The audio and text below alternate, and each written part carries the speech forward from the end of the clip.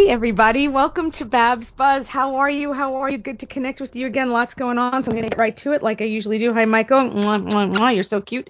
You are my Ishta. Okay, so we're going to start off with some cool news. Padre, one of my favorite scripts ever, was sold to Screen Gems. Now, sadly, it wasn't my client, nor was it my script. But a lot of folks, as you can imagine, there's a kind of covetousness that is almost knee-jerk in this business. It's understandable. It's not a big deal. I've been lucky. I've been able to avoid that pretty much where, oh, I wish that was mine, that kind of jealousy that I'm really lucky. I have in my life, I have had rare moments of jealousy and even more rare moments of envy, mostly because for some reason, it's not one of my blind spots. I have others. That's not it. For example, I can't hold my wine for anything, but you guys know that. Anyway, Padre sold, I believe, to Screen Gems. The writer's name is Mike Maples. It's one of the best scripts I've ever read. When you guys might remember me talking about Django Unchained long before anybody knew about Django, long before it was on anybody's radar. And I kind of put it out there, and I'm very proud of this moment that I knew that something great would come of this. And sure enough, fast forward to whenever he gets his Oscar, he got it. So Mike Maples, if you're listening, and I hope you are, I am a huge fan. I will read you anytime, anywhere. Yes, I do wish you were my client, but you know what? You are much better hands than I could ever handle you. So way to go, buddy. Good job. Fantastic. Great craft. And let me tell you, this guy, kids, boys and girls, it didn't happen overnight. He's still in the laundromat, looking at the dryer and looking at the washer and going, okay, what's going on over here? He's still in the laundromat. So, and he's got his quarters and he's putting quarters in each machine and he's trying to find his laundry and he's looking at the dryer and the thing is spinning and wow. So, if you think it happens overnight, I could tell you straight up, I'm hoping someday that, Ashley Myers actually will interview Mike Maples. I might get that going. Okay, so Padre sold. Guys, I want to remind you, check in with Spec Scout. Very important. If you have a few bucks to do that particular kind of coverage, that's when you take your script and elevate it to the next level. Screenplay Readers is amazing. You know this. It's a lot more affordable than items like the Spec Scout Readers, but it's a whole different thing. Spec Scout is giving you a really large dynamic, A to Z. Screenplay Readers gives you a very solid dynamic, but it's slightly different in that it gets right to the core of what's wrong and right, and it does it quickly. Plus, he's got it down to a science. So you guys know I love Screenplay Readers, but don't be afraid to check in with Spec Scout. Boy, these companies should be throwing me cash, I swear, Michael. Don't you think? Check in with Tracking Board, of course. That's huge. Go to the chat rooms, poke around in there, get to know other writers, talk to them. Some of the writers in there I've noticed. It's a challenge going in there. Sometimes I'll just watch the conversation unfold. And when I say challenge, I say that because it's kind of a time vampire for me. If I go in there, I got to be careful because before you know it, you've been in there 3 hours and I got nothing done. So I have to be careful with that. Don't forget, of course, to read Jeannie Bowerman, my lovely lemon drop. She's got a thing going. Her website, I believe, is called jeanvb.com. She's doing coverage now. It's funny how all of these really skilled writers I know are moving off into coverage. And they say that those who can't teach, well, that's patently false. It's patently those who can teach because they love people, they want to help, and they want to help you avoid the fender benders that they've gone through. I mean, that's just silly. So, because I teach and I'm good at what I do, so there it is. So check in with Jeannie. Reminder too to go to. I think I gave you this link, Michael. If I didn't, I'll send it to you later. It's the screenwritingtips.blacklist.com. Stage 32 News, good article. Also, don't forget that Richard Botto of Stage 32, great guy, fabulous biceps. He just did the Blood List, which is really it's gonna catch some momentum very quickly this summer. By the end of the year, I predict it's going to be a go-to site. There's a wonderful article, Michael. I might have sent this to you. If I didn't, I'll just send you all my show notes. Is that okay with you, my darling? Look how cute he is. I have a picture of Michael. You guys have seen this? He looks like a creamsicle. His hair is red on the top, and his beard is white on the bottom. And that was one of my favorite popsicle bars, Michael, ever. You look like a 50-50 bar, dreamsicle, creamsicle, we called them in New York. When the good humor man would come around, I would go, I want a creamsicle. So that's what you wanted me, Michael. You're my creamsicle. You're not my lobster, though, because you've got something going on in your reality that's very exciting. But I'm very proud that you may have found a lobster. Okay, How Not to Write a Screenplay by Xander Bennett. I loved this article. It was very good. And the thing that I came away from it was he, like many writers, suffer this kind of insulation about what they think writing is and what writing actually is. It's pretty much as if I were to say to you, okay, here's a scalpel.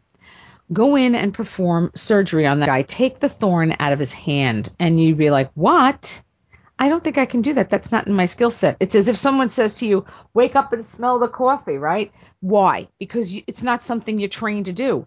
Well, it's the same thing in screenwriting. A lot of people believe that if they get the software and they read Save the Cat and they watch a lot of movies, it's funny. I'll digress to make this point. In the 80s, I had a job as a makeup artist on Madison Avenue at Carlisle Chemist. Some of you may recognize Carlisle Chemist in the very last scene, and one of the very end scenes of that Jeremy Irons movie where I guess he was the guy, Michael, that killed his wife. They thought he killed his wife, the rich blonde chick who was played by Glenn Close. Can't remember the title. You know me, Michael, so start your research. That's why I pay you the big bucks. Anyway, in that particular scene where Jeremy Irons was is where I worked. I worked the cosmetic counter right behind Jeremy Irons. Now, let me tell you about this gig. When I was hired, I was the only makeup artist in a little tiny little 3 by 8 foot counter. There were 2 pharmacists, a guy who ran the place in the front register, and me. And when I was hired, they said, now listen, we tend to get a slightly higher and more visible publicly, i.e. celebrity clientele. So you can't interact with them. Don't ask for autographs. Please don't, ogle them like that. And I'm thinking, oh, yeah, no worries. That's not a problem. Oh, my gosh. I had no idea I could be such a doofus. I had one experience that taught me quickly and happily nobody saw it but the actor and me. And it happened to be Woody Allen. I was lucky. He's probably very used to it. But I started to keep a list of all the celebrities that came in one after the other, one after the other, one after the other. Glenn Close, Cher, Rod Stewart, Tommy Tune, the lead singer from Def Leppard, can't remember his name. Anyway, the point about all that was, as I got to see these celebrities and got to hear them, they very much were like just people. I mean, Woody Allen bought a bottle of Lavoris, for God's sake. The point was, they didn't do what they did because they just rolled out of bed and did it. They were trained to do it. Well, how do I know this? Because meeting them, you could see if you didn't know who they were completely innocuous. They were completely, you would not know who they were unless you knew who they were. So these kinds of folks, when they make it look easy, that's because they've honed their craft. So not everybody can do open heart surgery. Not everybody can act. Not everybody can be on film. Not everyone can be behind the camera. So if you choose to write Reversal of Fortune, thank you. I love you so much. You're so cute. You're just the cutest thing. As you look at a screenplay and you sit down, the reason why I harp on Save the Cat so much is because it gives sanity to a craft that most people would like to try, but are afraid to. So my hope is that if you do read books like Save the Cat, it allows you to embrace the more refined and subtle points of what you're actually seeing that you don't realize you're seeing because it's being so well shot. All right. So this guy, Xander Bennett, writes this great article, but he did say one thing. So do read it. But he did say one thing that I thought was kind of interesting. He said, do not worry about whether or not you have writing voice. Now, I have to tell you, I don't exactly know what he meant by that. Maybe you guys can tell me when you read it and give me your opinion. I mean, I know what he meant. Writing voice to me is very obvious. I completely disagree with him on this point, and I'll tell you why, Michael, and my good friends at the Babs Buzz audience. How are you guys doing? You know how much I love you and miss you. Gosh, I was chomping at the bit. Michael will tell you to do this show. I'm so excited. And I don't even know why. I just love you all. Seeing you on the boards is just great. P is wonderful, and Dean is amazing. Ed is out there, rooting for us. I thought voice was everything. But I'm wondering now if it's because I can hear voice. So what do I mean by that? Well, I can carry a tune. I can sing. You know how when you're hearing someone try to sing in a bar, And I mean, they might have a couple of drinks in them, but you hear them sing and you realize they actually can't hear the tune, nor can they match their voice to that note. At its purest form, notes in music are mathematical. Now, I must tell you, I sucked at math, but I had an exceptional ear. And I can tell you, too, as I get older, my ear gets a little rickety. It's a little, I mean, I sing all the time. You guys know this. I sing in church every week. I mean, we rock for Christ. I'll sing anywhere, anytime for Jesus. You know it. I'll even sing some Barracuda if I can get the notes out. One of my favorite songs that I could still sing that's in my range is I'm the Only One by Melissa Etheridge. I could kick that, Michael.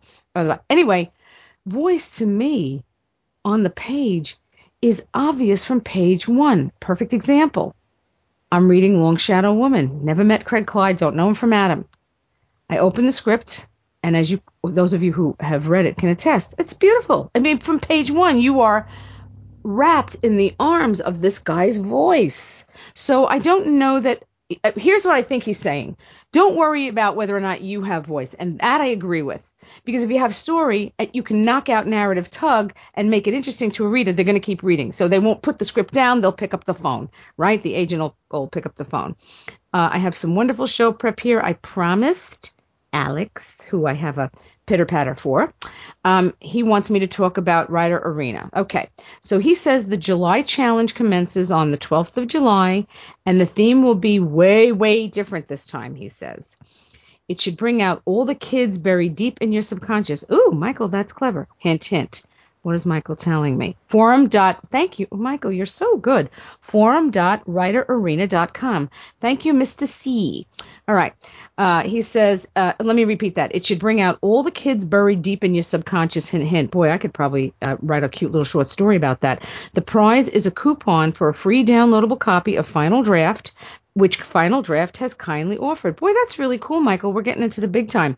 From the 12th of July until the 9th of August, members will also be able to purchase a copy of Final Draft for a huge discount, 30% off, according to Mr. Alex. The winner of the challenge will be selected by the site moderators. Alex is such a nice guy, and I love him. Giggle, giggle. So that was my cue card, but I mean it. Thank you, Alex. You're adorable. I'm giving you a mwah. Sending huge hugs to you. I'm going to add a new corner this time around called Tanya's Tidbits. I'll get that before the close. All right, here's the thrust of the show. How did I lose my way in the second act? So my reference film is going to be Three Musketeers with Kiefer Sutherland, that version, Michael. Okay, when you pull up the link. How did I lose my way? What is it about this particular screenplay that so attracted me? Was everything. I mean, I don't even know where to start. The way it was cast, the actual, I mean, everything about it. I know the snobs in Hollywood. Well, I'm not going to name them. They know who they are. They don't need the publicity. They thought, oh, it's cute. It's Disney. Mwah, chinka, chicka, chicka. Mwah, mwah, have my people call your people. Three Musketeers is drama action. Okay? Drama action, you guys know what that means. So I sat down just for you guys, and I beat it out. There's typos in here, but I'm going to give it to Michael to attach. I stopped counting the minutes because I really didn't need to. I got where the script was going, and I beat it out for a particular reason. I'm noticing so many scripts go off to this wonderful start, and then all of a sudden the air goes out of the balloon, to use a cliche. Or, as I've noticed this week, my feet just grow out of my shoes. And it's very annoying because I have to go shoe shopping. And have you seen the price of shoes? Girls, boys, please help me sell some screenplays. Get me some stuff so that I could buy some shoes. All right, so the opening image. Minute 1. A ship floats away from the castle, gives way to a deep interior castle jail where a man is being beaten and pleads for his life. Now you counter that with, I'm going to scroll down here. The final image is the bad guys and the annoying pests on the run. The annoying pests are the guy who yells, D'Artagnan! Because he thinks he's violated his sister. And the bad guys, of course, are on the run. I beat this thing out and I said, okay, what is it about the second act of this film that for me made such great literary and film sense. Well, apart from the fact that the guy who wrote the screenplay, which Michael will find me in a minute, was genius, the entire team who put this film together, in my opinion, now you have to remember, this is important you remember this. You're listening, say yes. When Kiefer Sutherland shows up for work, it's work. It's like I go to the office, which is now in my home, by the way, because I closed my satellite office. You guys know that because we didn't sell any screenplays last year of any significant dollar merit. I'm not ashamed to tell you that. I'm still busting my butt. You guys know this. If you're listening, say yes. But I happen to like working out of my house. I found out I get a lot more done. Isn't that interesting? So my productivity has doubled. So I'm excited about that. But I digress. When Kiefer Sutherland shows up on set, he's not clocking in. He has a contract. He's got lawyers and managers and doctors and lawyers and Indian chiefs who smoke, peace pipes to make him get on set. Same thing with Martin Sheen. Okay. So the film is set up. He gets his shooting schedule. First he gets his rehearsal schedule, then he gets his shooting schedule, and then they rock it up. Now, this to them is not glamorous. And anybody who's been on set who's done a short knows how tedious and hard it is and how labor intensive it is to actually David Lowery, Loughery. Thank you, Michael. David Lowery wrote the Three Musketeers version that I'm talking about. Thank you, my darling, my little dreamsicle. As it happens, when that is all ready to go, typically they'll shoot principal photography first, as you guys know, and then they'll do the punch-ups later. So they show up on set, they do what they're supposed to do. The director the actors know what's expected of them. The director yells action. He sees what he wants to see. He gets that out of the actor. The director of photography, who should get an Oscar, by the way, Jason Bortz is so right about that. He is the guy who sits there and makes sure the shot is, it's the shot. Okay. My point about all this is that for them, they got to where they are because of craft, because of practice, because of fender benders, because of being in bad movies, and they know how to perform. So now the director has to get out of the actor his vision of what's going on. And here's why the second act can't lag. Because when you break into the second act, you're about 25, 30 minutes into the film. By then, if you're not married to these characters, where they're going, who they're going, what you think is going on, you're not going to be able to allow, now I'm talking as a writer, you're not going to be able to allow their actual journey to take place, let alone the fact that you're not going to be able to throw surprises at them. Because if you follow their line in a very linear way, okay, he gets on the horse, he rides on the horse, he jumps off the horse, he runs into the bar, he saves the maiden. That's very pedestrian. What if he's on the horse, he's riding along on the horse, and you know that there's a reveal in the end that this guy has to, find his father's, the killer of his dad. All of that stuff has to be entwined and sort of foreshadowed and rolled into the tale, into the second act. Because if you don't remember that, then there's no payoff, right? So you've got all this foreshadow in the first act for the most part, and maybe a little bit in the second act. One of the better parts of this story for me is when they introduced Rebecca De Mornay's character. Now, in my opinion, she can do no wrong. I don't care how young she is. I don't care how old she is. This woman has chops. I adore her. If I ever met her, I'd have to be very careful that I don't fawn, because she's very, very skilled. You watch her face, you watch her eyes, you hear the tone of her voice, the inflection of her voice. She's got serious chops, this chick. She enters the particular story at a very interesting time where everything starts to shift from the Three Musketeers to the Cardinal. And if you do not know, that's why the beat sheet really helps. That's why doing your scene cards really helps. Because if you're looking at you're looking at your bulletin board, and you pretty much know how your story is going to shake out. Well, I love the way the beats of this story shape up so much that I am going to ask you guys to watch it and notice different things. Now, you can read my beat sheet if you want, but it's really pedestrian. I just typed as I was watching. So it's got typos. It's kind of goofy, but you guys, I don't mind showing you my foot size. You guys know me very well, and I trust you won't make fun of me. And if you make fun of me, well, I can take it. But as you read what I wrote here for the second act, my hope is that you'll get a real sense of why you really are braiding. for lack of a better word. You've got, and as a coincidence, a braid is typically made with 3 parts. But you really are braiding a story together. How D'Artagnan, by D'Artagnan injecting himself in the Three Musketeers reality, they wouldn't even know about the Cardinal's plan were it not for him being in that cave eavesdropping. Now, this opens up a whole bunch of noise for the second act.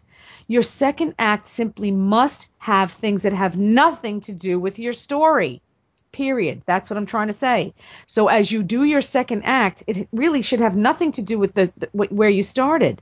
In fact, don't be surprised, and I say this with genuine enthusiasm because this is what excites me about reading a script.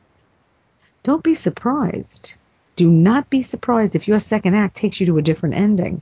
So now you started out with a story, you have an idea of the beginning, the middle, and end. You go, wow, these characters are taking me to a different place. Maybe I should listen to them. This is why, are you listening? I bet you are. This is why a table read is so critical. This week, Stage 32, I love those people. They send me scripts and I'll read the first page mostly because the writing is just not there.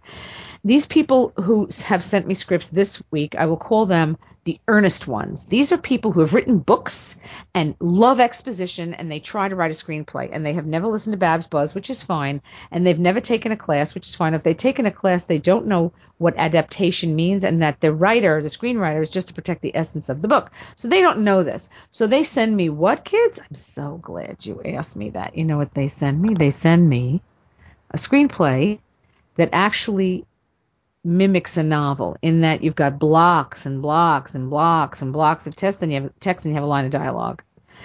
You're not starting mid-scene. You're not telling the story with pictures. You just have someone pretty much talking. Now, this happened to me twice this week.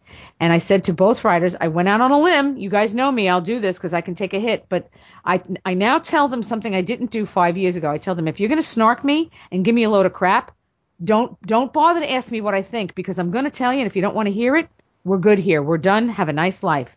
Both of them said, it's okay to tell me what you think.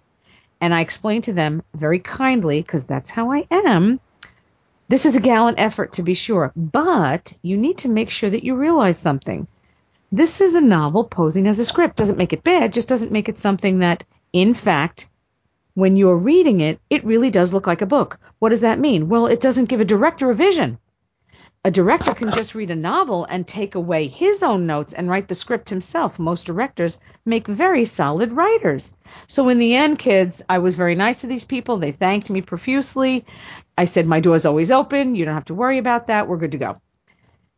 In short, can you imagine then what a novelist who's never written a screenplay or is trying his hand at doesn't know what we know about doing the second act? They're going to get lost. So the second act really is critical. You've got to make sure, I don't know how that's kind of a terrible segue.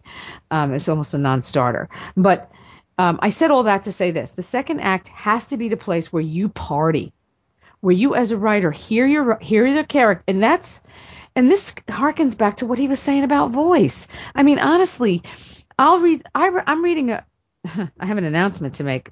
I forgot to tell you, Michael, I'm coming out of the closet today. Yes, kids, I'm coming out of the closet. The Christian agent, I am reading gay scripts. I'm not reading porn, obviously, because I'm just not.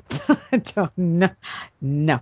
But as it happens, I have a couple of buyers who are looking for gay comedies. And the reason for this is very simple. Gay people, as they embrace their lifestyle, really do just want to be normal. They just do. They just want to live their lives. They face the same things we do. And I remember Don Rickles in the 50s and 60s and 70s, the way he would make the Jews and the blacks, as he would say, and the Irish, he would call them the mix, or the nips, who were the Asian. The way he'd make them feel comfortable is he'd make fun of everybody. And see, that's why in those days, when I was growing up, there was no such thing as politically correct, because everybody was called names. And that's how America became this wonderful sort of, hey, you can laugh at Italians because, here's the reason. And you can laugh at Jews because here's the reason. And everybody was made fun of. Humor was the great equalizer, right? And so as I would grow up with this, we didn't see color. Well, the same goes for we really didn't see gay. I mean, we saw flamboyance, we saw drag queens, we saw bigness of personality, but really we just saw people. And so a lot of the gay producers who really are feeling comfortable now with their own skin, and Christian homosexuals, by the way, Michael, this is huge. It's a big deal. Gay Christians they've had it. We love God. We're going to go to church, come what may. Now, I have to tell you, this is a very courageous thing to do, period, because I'm a sinner. I'm saved because of Christ. You guys know this. I'm a sinner, okay? I sin every day, every day. At least once a day, the F-bomb comes from somewhere. I have no idea where, Michael. It just comes out. All right, I'm a sinner, but I'm saved. These people are also sinners. They're saved. It's not for me to say who goes here, who goes where. I know we're all going to heaven. That includes these gay Christians. I mean, it is what it is. The point being, all of this stuff speaks to love. It is about love. Lust should have nothing to do with it. If you're driven by lust in a relationship, then you know what's going to happen? That's going to fizzle. You're all going to get old. Bones creak. Breath smells. You have gas. And there it is.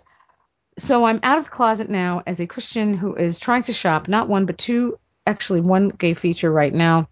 It's not gay. It's about people. You know, I mean, Michael, I don't know. Do I sound like a hypocrite? I guess I am. So there it is. So I'm out of the closet, kids. And let's see, what's my time? How am I doing? All right, so we're going to add something kind of new here. If I can find my notes. Where are my Babs Buzz notes? Okay, so we're going to add something new. We're going to add... so anyway, I'm reading this gay script from this guy, and it's very funny. Oh my gosh, I hope the second act... That's why I did the second act, because I'm so afraid to read a second act that it's going to suck that I don't even want to read it. I just want to stop here and go, let's sell it like this, but I can't. You know, I got to do my due diligence.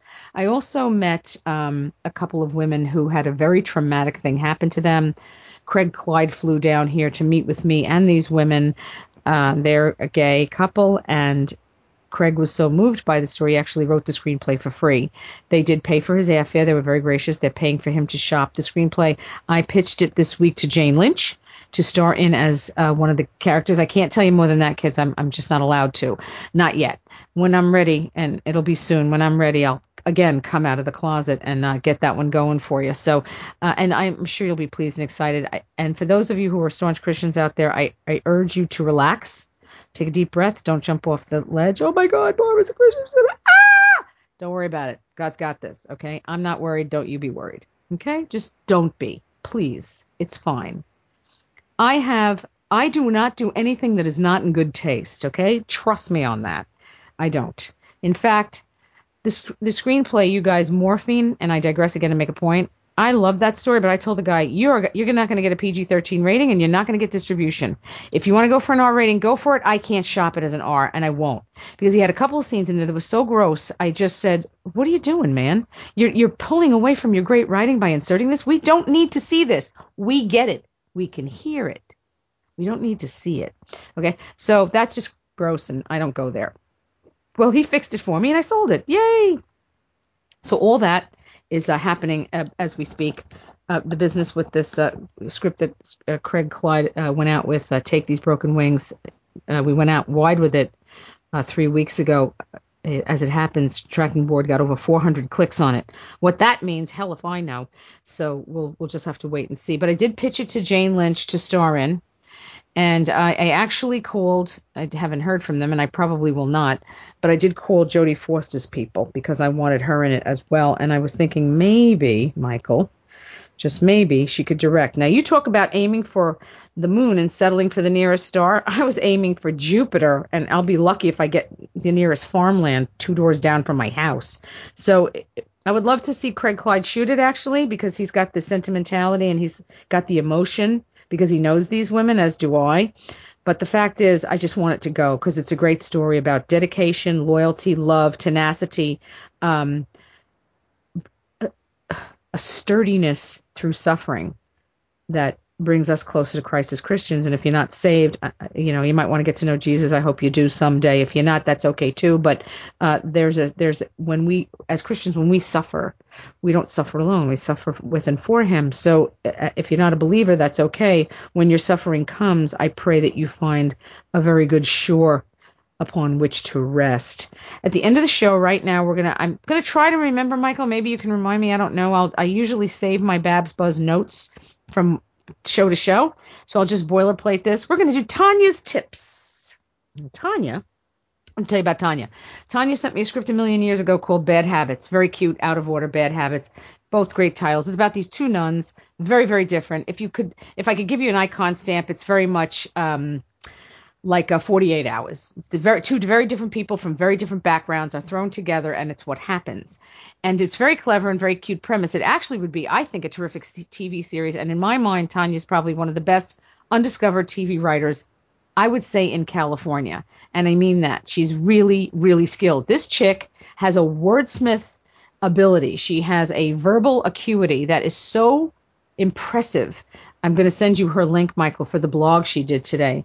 My Pompous Circumstances. Very, very clever. She can turn a phrase like it's nobody's business. Get to know Tanya a little bit. She's a junior agent for our agency, but she's also a client. She has a screenplay. She has a pilot out called Sundown that I think Debbie Reynolds people are sort of trying to champion somewhere, and I don't know what's going on with it. It's really a shame if it doesn't go because, I mean, an old folks home, talk about a plethora of material.